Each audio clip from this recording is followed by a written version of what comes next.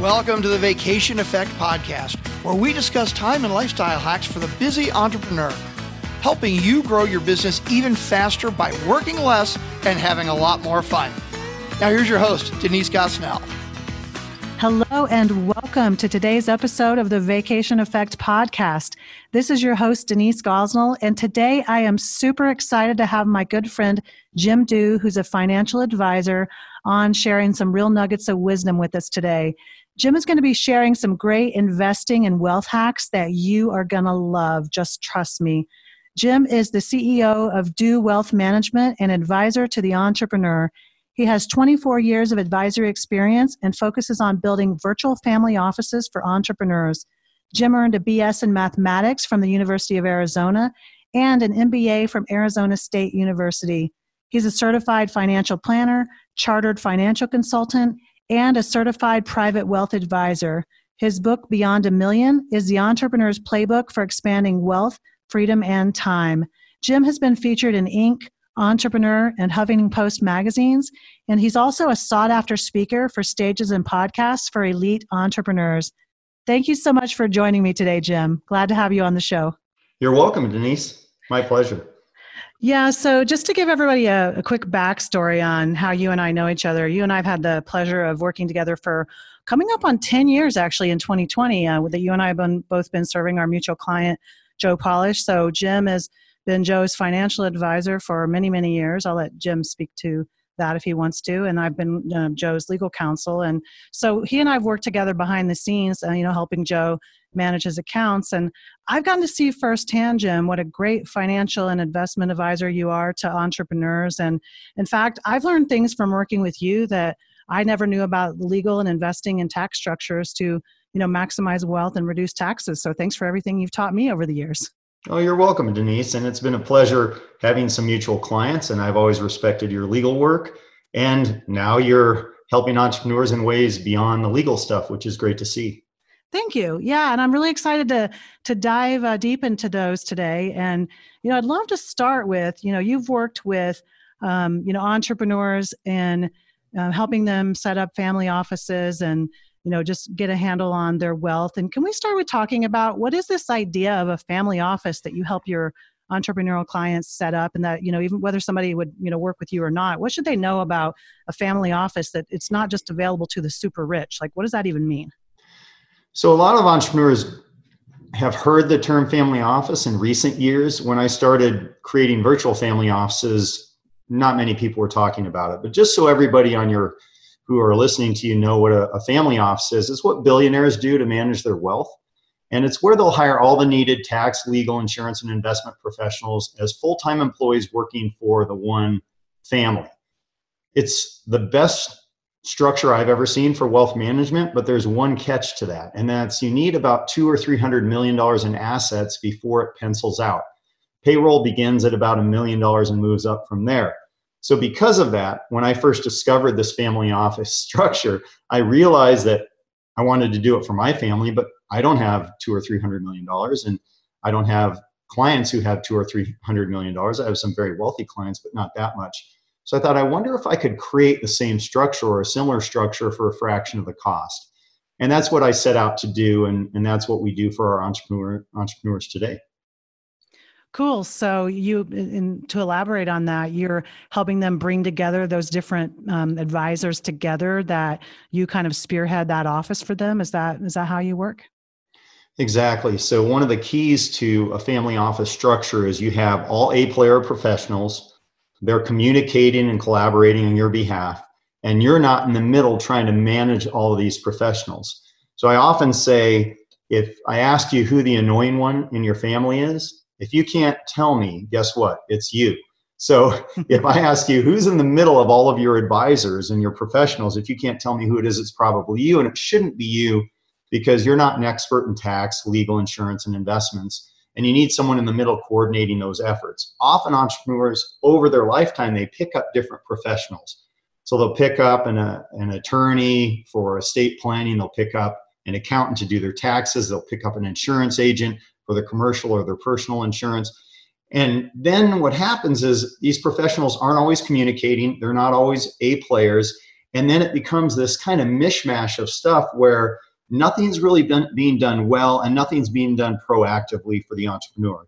And so that's what we try to do, is create that team of A players that are communicating and collaborating without the entrepreneur having to manage all of that, so they can get the results they want in all the areas of wealth building and wealth sustainability.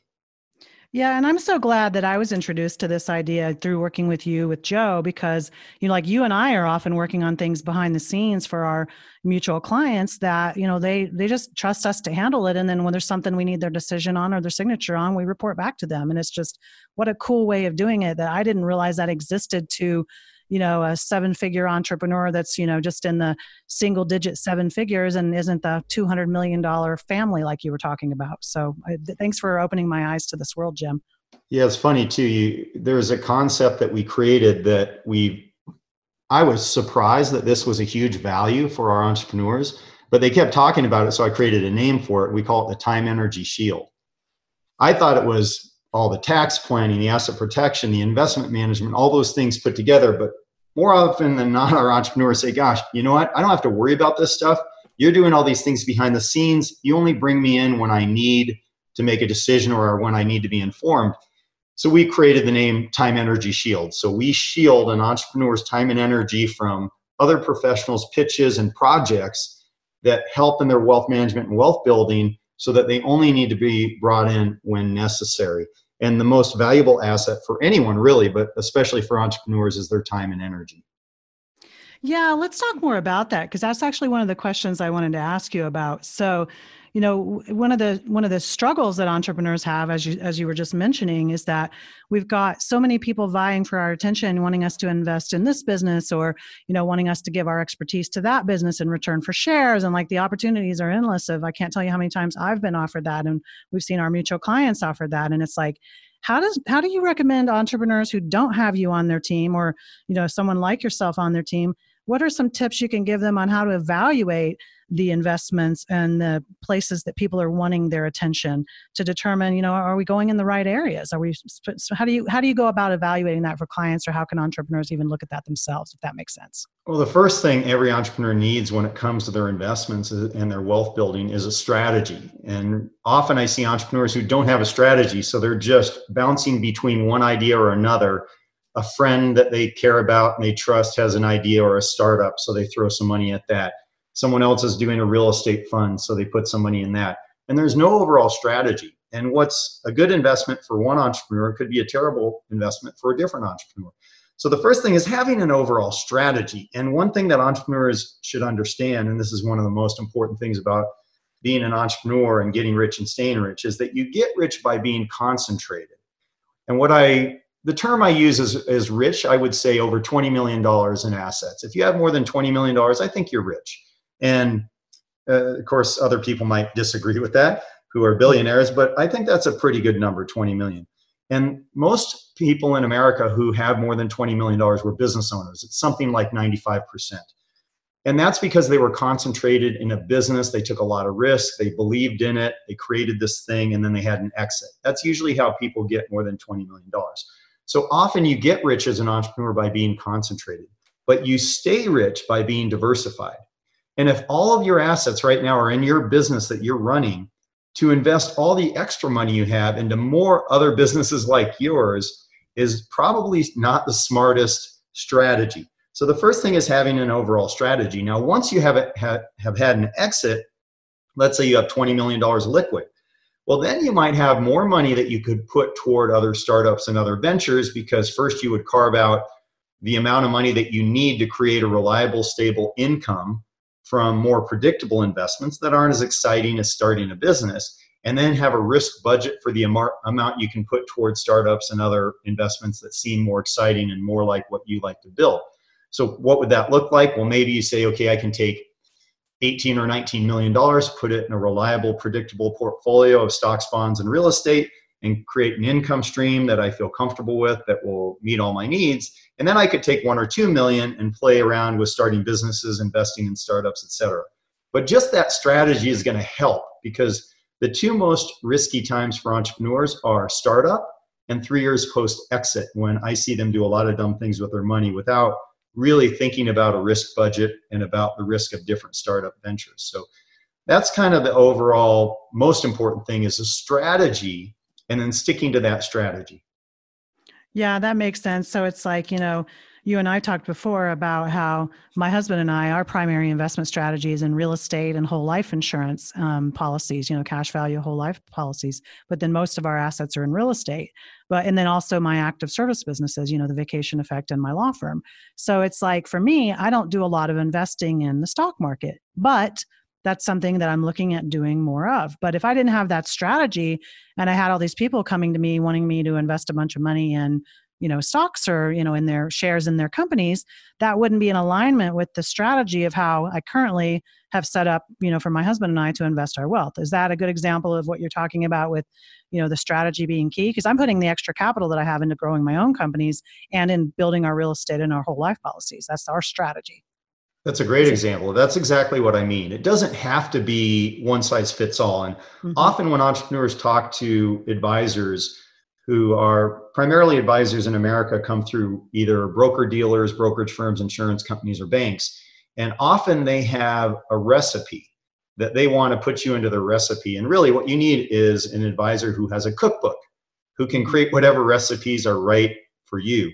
And your strategy may not be right for another entrepreneur, but it works for you. You have a well thought out strategy, and then it helps you get clarity when you have an opportunity to decide, does this fit my strategy or not? I'll just throw another one out there. So a couple of our wealthiest clients, when they had their exit, they said, I want to take enough money and put it in laddered municipal bonds, conservative strategy, tax-free income, so my lifestyle is taken care of. Once we figured that out, they said, okay, the rest I want to buy some real estate, I want to start a business, I want to do these other things.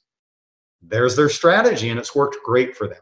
So it doesn't have to be complicated. It can be like your strategy or the strategy I just told you about, or it could be, hundreds of different other ways of doing it.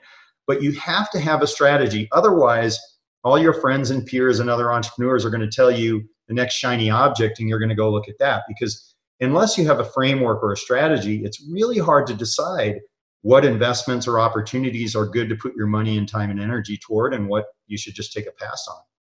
So if I hear you correctly, Jim, what you're saying is, of course, the strategy is key. And then as different people are asking you to invest in their company or, give services in return for stock or whatever the case may be, you just compare it against your strategy and say, does this even fit now or ever? Is it a not now thing, but maybe later?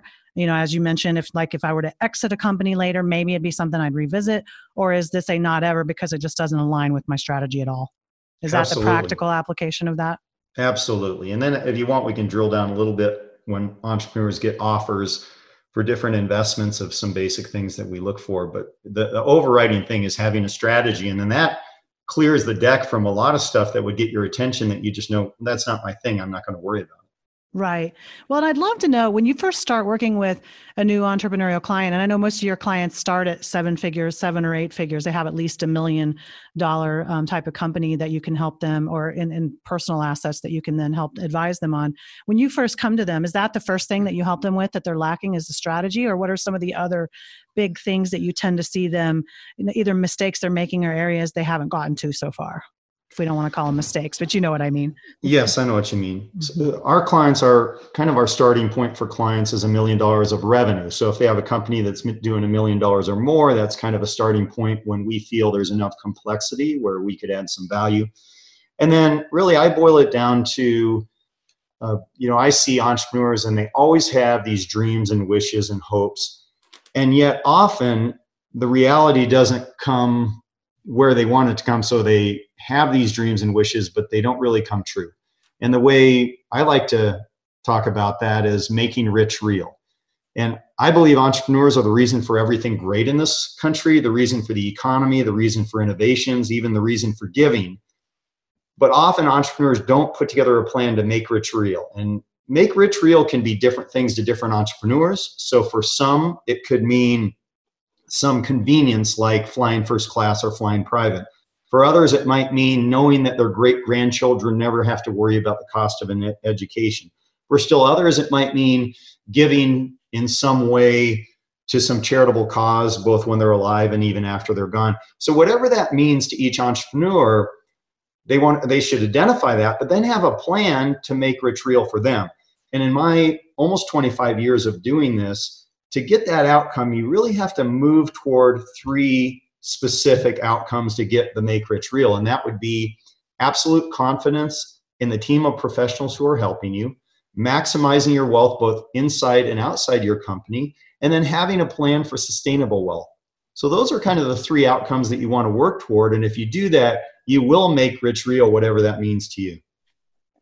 That's great. So it was absolute confidence in your team. And then what was the second one?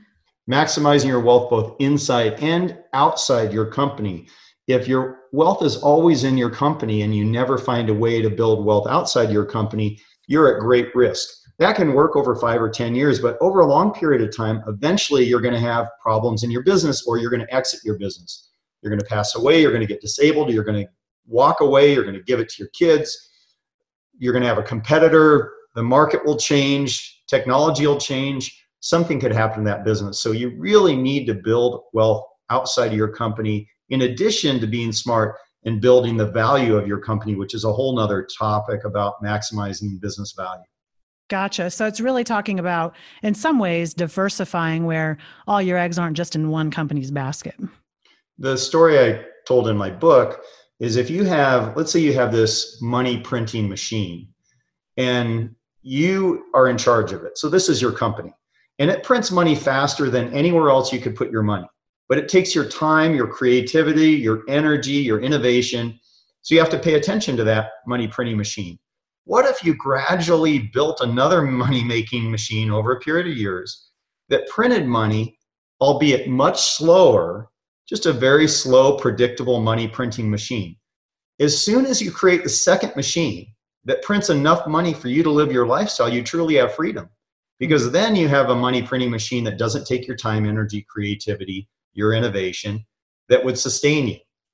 And then you can still build your own company and continue to run it or sell it or whatever you want. So kind of the image I try to give entrepreneurs is, yeah, it's great that you have a company that prints money faster than anywhere else to put your money. But wouldn't it be great if you had another way to print money that maybe is much slower, boring, not very interesting, but takes none of your time or energy? That'd be a pretty cool thing. So I try to get them to think about building that outside of their company so that then they have the best of both of those worlds. Gotcha. Yeah. Thank you for clarifying that, because there's so much more beneath the surface to what that really means. And thanks for going deeper on that.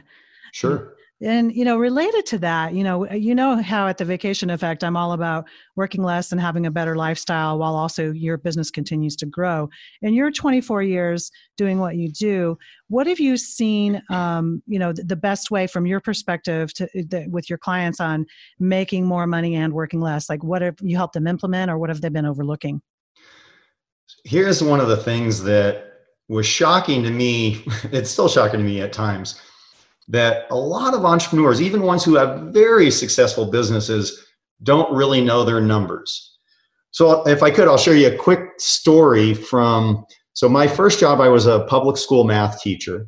And then my second career, for 24 years, I've been a financial advisor. And there was a little window in between for about a year where I did door-to-door sales of all things. And the reason why I tell you that is my manager in door-to-door sales, he was this guy named John. He was 6'3", 280 pounds. And Big John had done nothing in his life but door-to-door sales.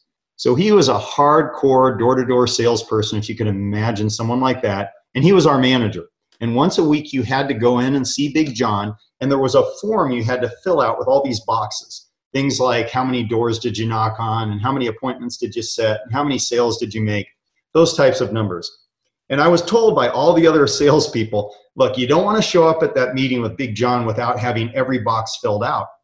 Because if there's a box without a number, the first thing John's going to say is he's going to say, what number goes in that box? And the minute you open your mouth and you start talking, he's going to interrupt you. He's going to say, no. A story doesn't fit in that box. A number fits in that box. And if you tell me the number, I already know the story. And that was my experience with Big John, my sales manager. But what it taught me is knowing your numbers matters. More than the story, the numbers matter. And entrepreneurs need to know what their numbers are. And they need to know what are the critical drivers for profitability. And not only do they need to know those, but they need to monitor those. I'd say quarterly is a good time frame. They need to monitor those and have an easy way to monitor and improve those to drive profitability. And the reason I tell you that story and talk about knowing your numbers is because when an entrepreneur knows his or her numbers and knows what drives the profitability of the company, then they can just look at how they're spending their time. And here's what they usually find out. They're spending a lot of time doing things that are not very profitable for their company, and they're spending a smaller amount of time doing the things that are really profitable for the company.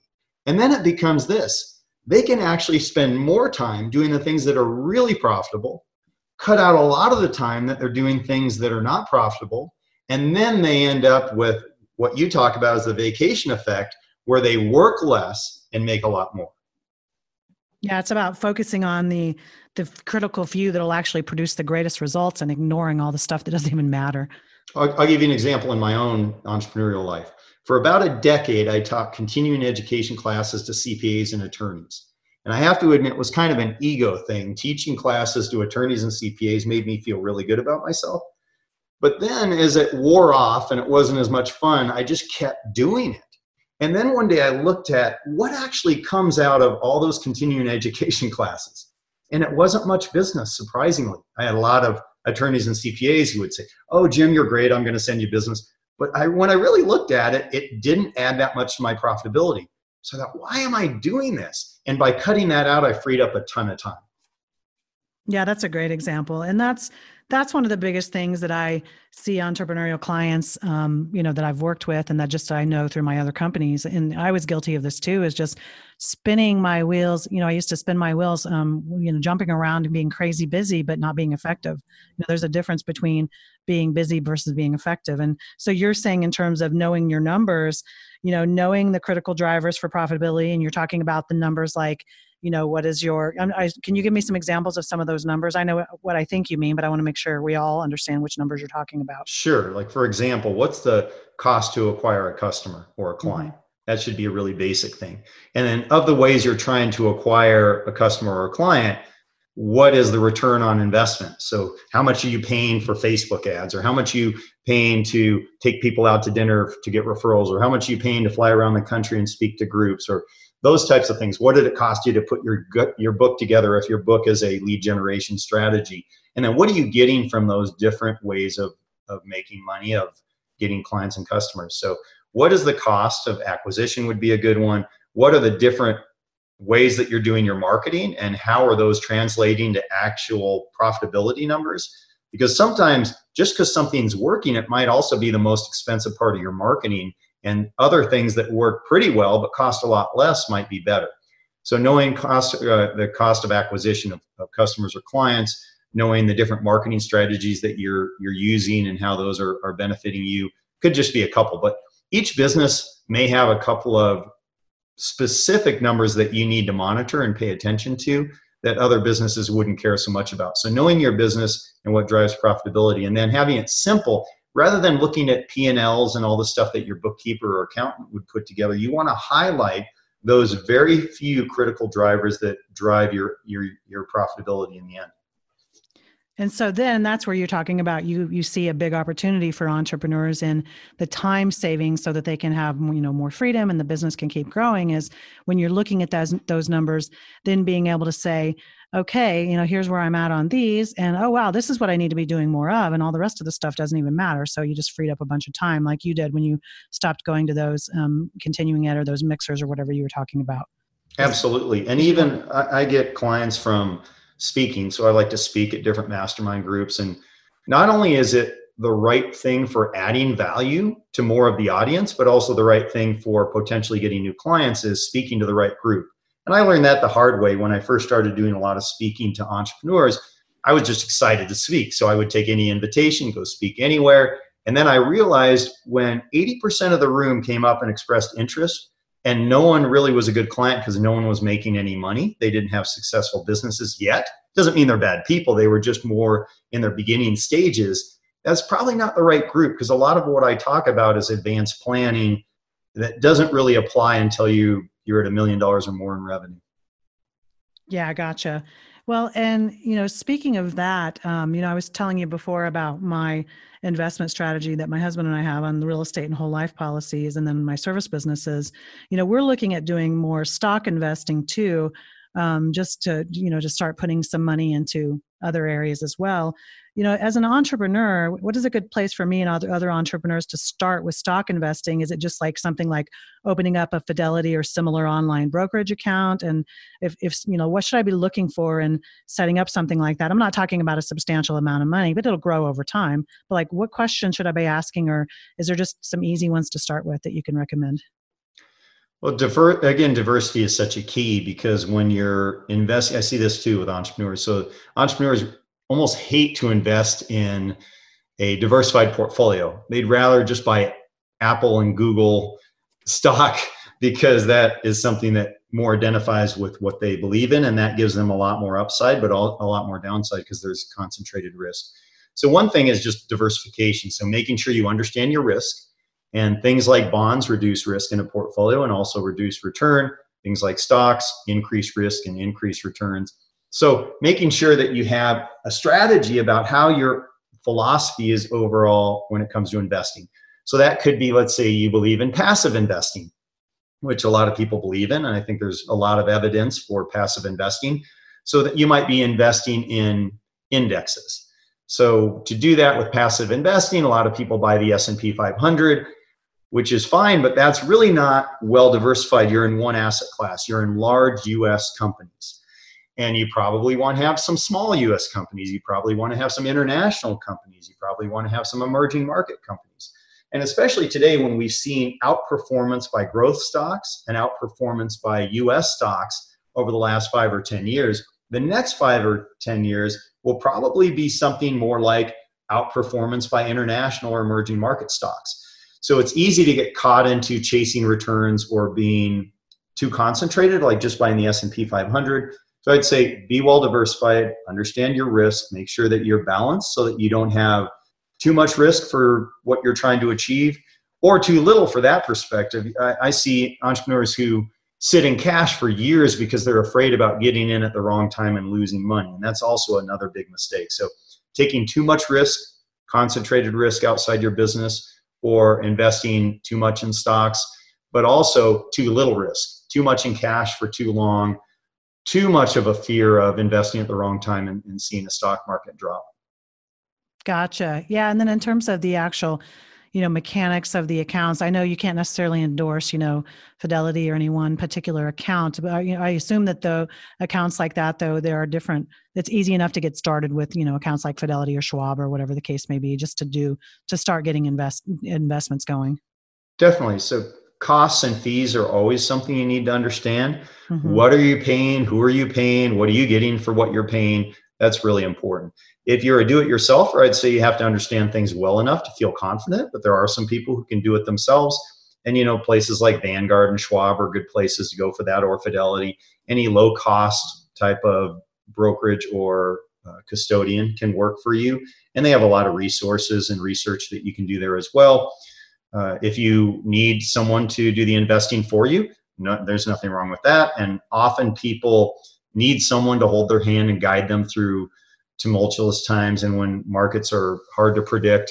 And there's a lot of studies. In fact, Vanguard did a white paper in 2014 saying that there is measurable performance results by having a financial advisor. And one of the biggest pieces of that is behavioral finance, because we know from all the studies that the average investor shoots himself or herself in the foot when it comes to investing, because they panic when things are crashing and they sell, and then they get exuberant when things are going up and they buy. And whenever you buy high and sell low, that causes big problems over a long period of time, because we know one of the basic tenets is buy low and sell high.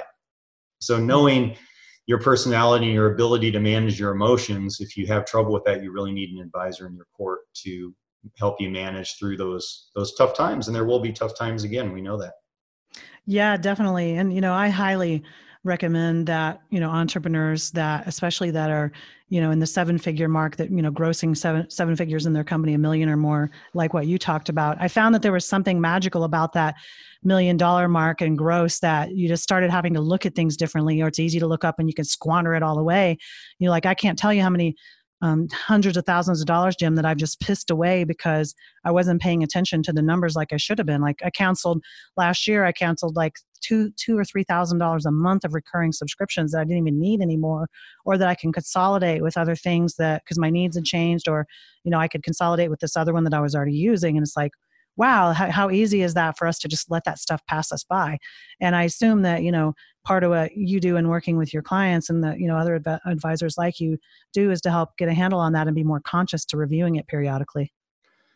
I agree. I also have a belief that entrepreneurs should be able to hire a wealth manager without having to have them do the investment piece as well. And we've done this where we decoupled, where people still hire us for the investment management piece, but it's optional, it's not required. And that's because some entrepreneurs can do it themselves. So why should they be paying fees to us if they can do it themselves? Or some are in your boat where you want to buy real estate. And if you love to buy real estate, why shouldn't you buy real estate? So although we do the investment management piece, it's not a requirement. A lot of financial advisors and wealth managers, you can only work with them when they manage the investments. And what I've seen, not in all cases, but what I've seen in many cases, is that advisors that get paid that way often give lip service to some of the other critical areas that need to be addressed when it comes to wealth management that are certainly just as important as the investments.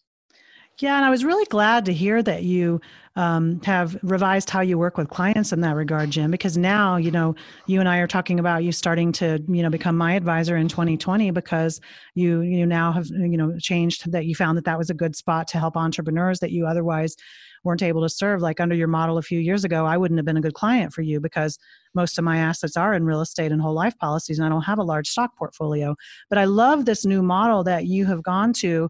If we could talk about that a little bit, I'd love to go, because you really impressed me with our call we had recently on this, about how you go deep into that audit that you do. Could you tell us a little bit more about what you do in the audit, and whether somebody would ever work with you or not? This is something that they could go have done for themselves or do it on their own. It's really tedious to do on your own, by the way, everybody. And just letting what Jim charges is a steal for what it is that he does in this really impressive audit. Could you tell us more a little bit about that?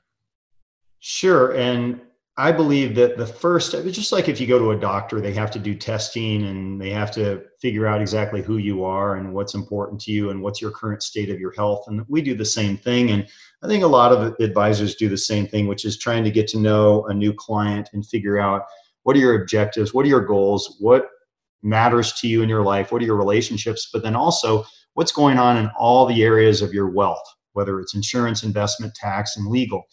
So the family office assessment that we do, and this is something that other advisors can do for you as well. We're not the only game in town. But what we believe when it comes to the family office assessment is we're going to look at what matters and what is critical to building this kind of virtual family office structure. So the three main drivers, and this is true of any entrepreneur, are protect, manage, and grow. You really need to have a way to protect, manage, and grow your wealth. And within each of those drivers, there are three catalysts. So under protect, the first catalyst is asset protection, and that is having a plan so your assets can't be taken by a lawsuit. The second is wealth transfer. So that's having a plan so that your heirs are taken care of. They have opportunities without ruining them. Also, so if you get disabled or sick, whether you have kids or not, that there's a plan for how things are going to be managed so you don't get better and find out that your financial stuff just went in a ditch. And also being able to pass on things like values and beliefs that you've learned in your life as an entrepreneur that would be valuable to the world. That would be wealth transfer. And then the third, I already mentioned earlier on the call, the time, energy shield, about having someone in your life that can protect your time and energy from other professionals, pitches, and projects. Then under the manage piece, the first piece of manage is your business value. Your largest asset as an entrepreneur is going to be your business, and having having a business valuation. It doesn't have to be a $20,000 arm's length, third party, official, accredited evaluation of your company, but you do want to have a business valuation to find out roughly what your company's worth. Then you want a monetization strategy so that you can either have a high multiple exit in the future or turn your company into a lifestyle business where you can just collect your revenue and enjoy your life. The second piece is something we call the wealth wheel. We alluded to that earlier, which is having a wheel of advisors who are all A players, who are coordinating their efforts, communicating and collaborating, and where you're not in the middle, where you have a wealth manager who is managing those relationships for you. And then finally, what we call the linchpin partner, and that's a wealth manager that has 3 criteria.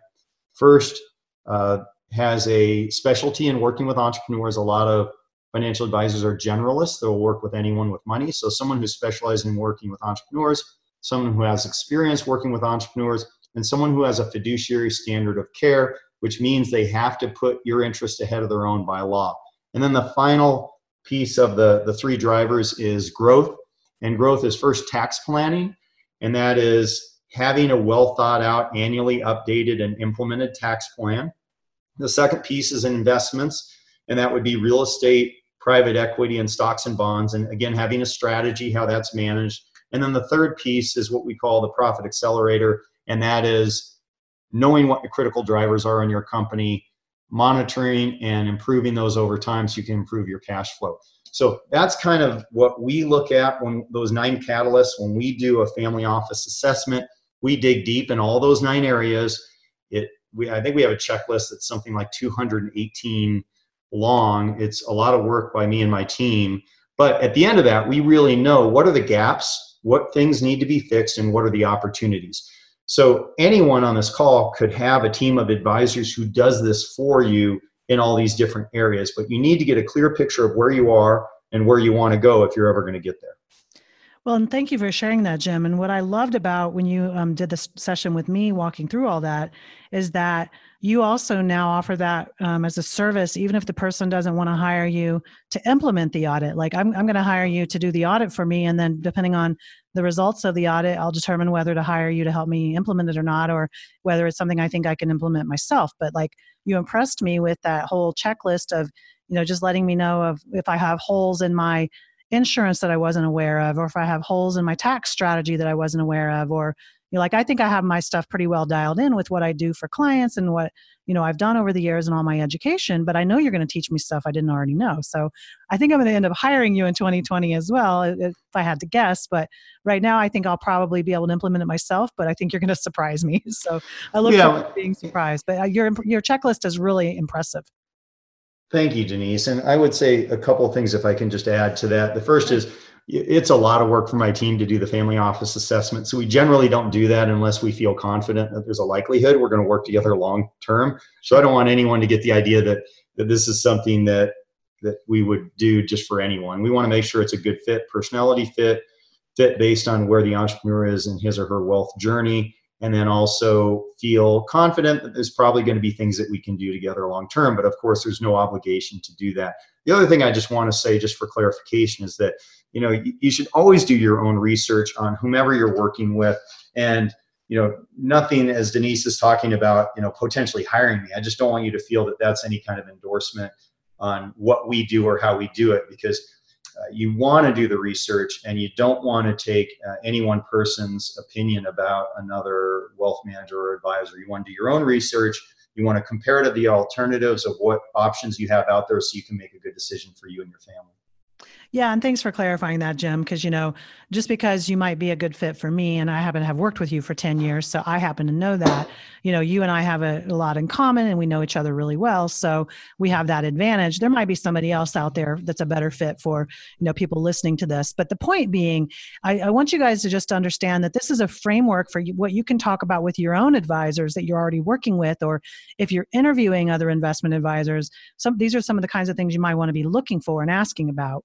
Jim's just giving us a menu of ideas of what it is he's done really well that has served his clients. So thanks for clarifying that part, Jim.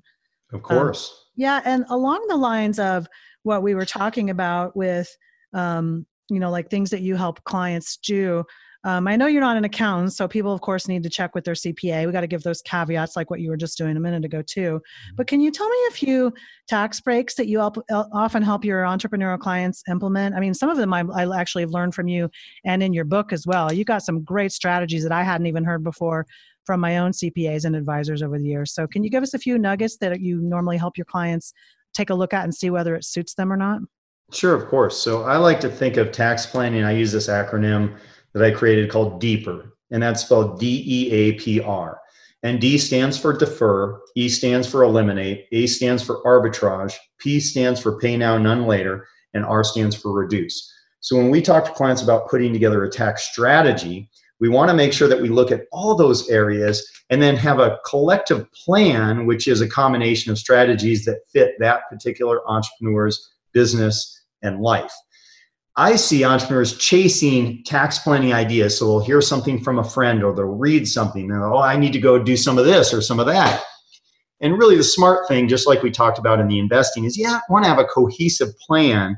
And most plans have some of all of those different categories. Could you share a few of the strategies that you like, for example, the Augusta rule, or Sure. if there's another popular one that you help your clients with? Sure. So the Augusta rule is section 280A subsection G in the tax code. And this actually came about in Augusta, Georgia at the Masters Golf Tournament.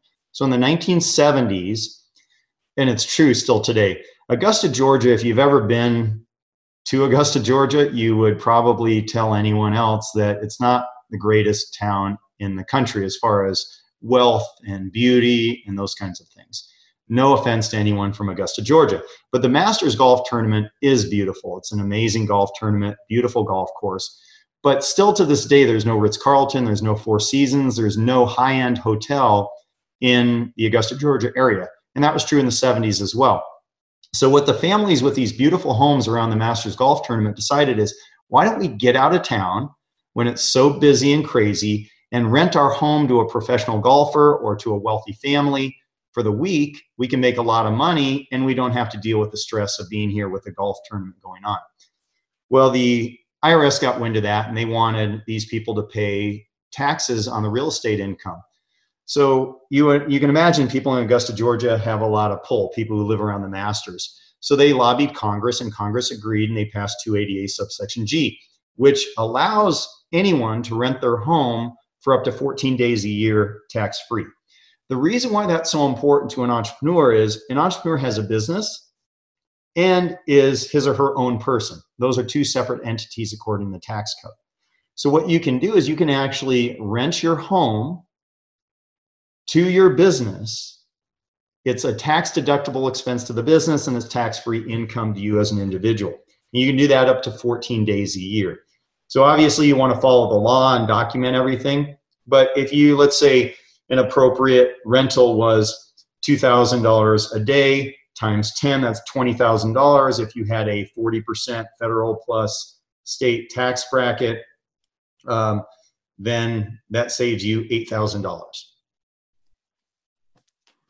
Yeah, that's a great one. That's one that I've actually, thanks to you, I've been able to start taking advantage of for myself. So thank you for sharing that one with me in your book.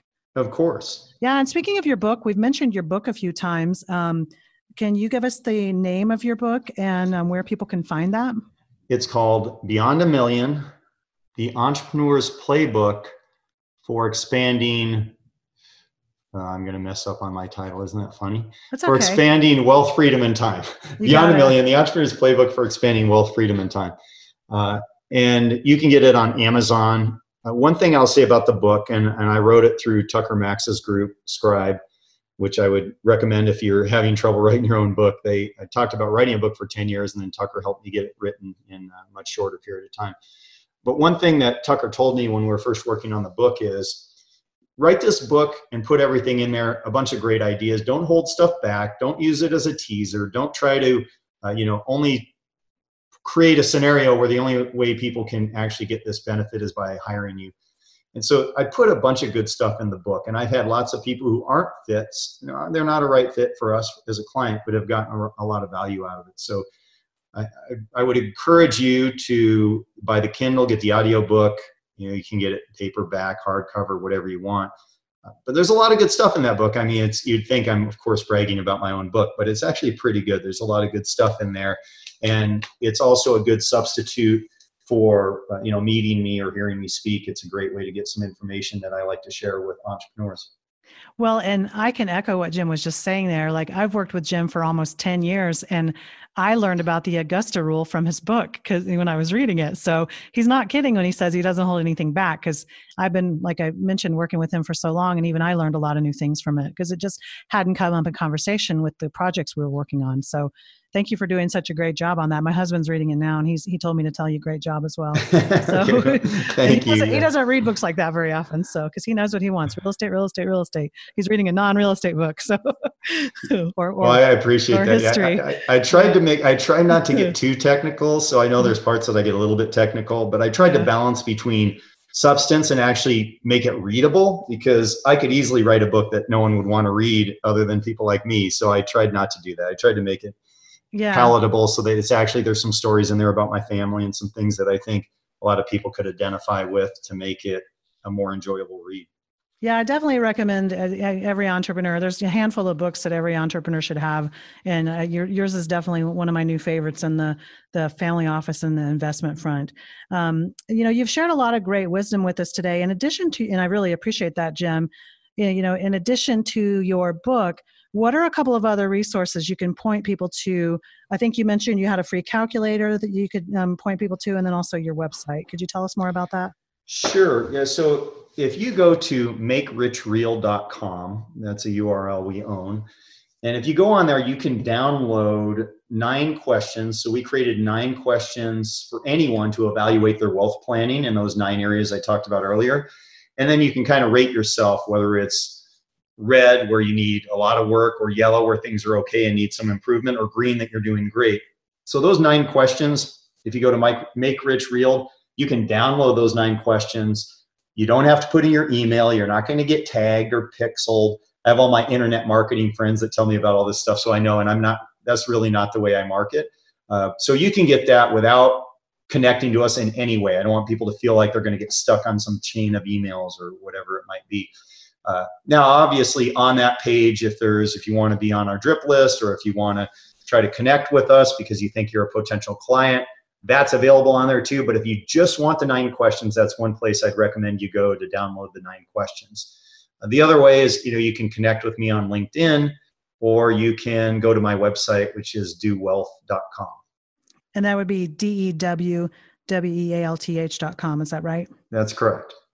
Cool. Well, Jim, I really appreciate everything that you've shared with us today. And for everyone, I will include these details in the show notes on vacationeffect.com/podcast. You can just scroll down to Jim's episode and grab all these links and show notes. So if you're driving or anything else, you're trying to write this down, don't worry. We will have it captured for you. So thanks again for joining me, Jim. And remember, everyone, freedom is a mindset, not a destination. Until next time. Thanks so much for listening. For more information about the Vacation Effect, or for details on today's show, head over to our website at vacationeffect.com. If you enjoyed the show, please rate and review it on Apple Podcasts or wherever you get your podcasts.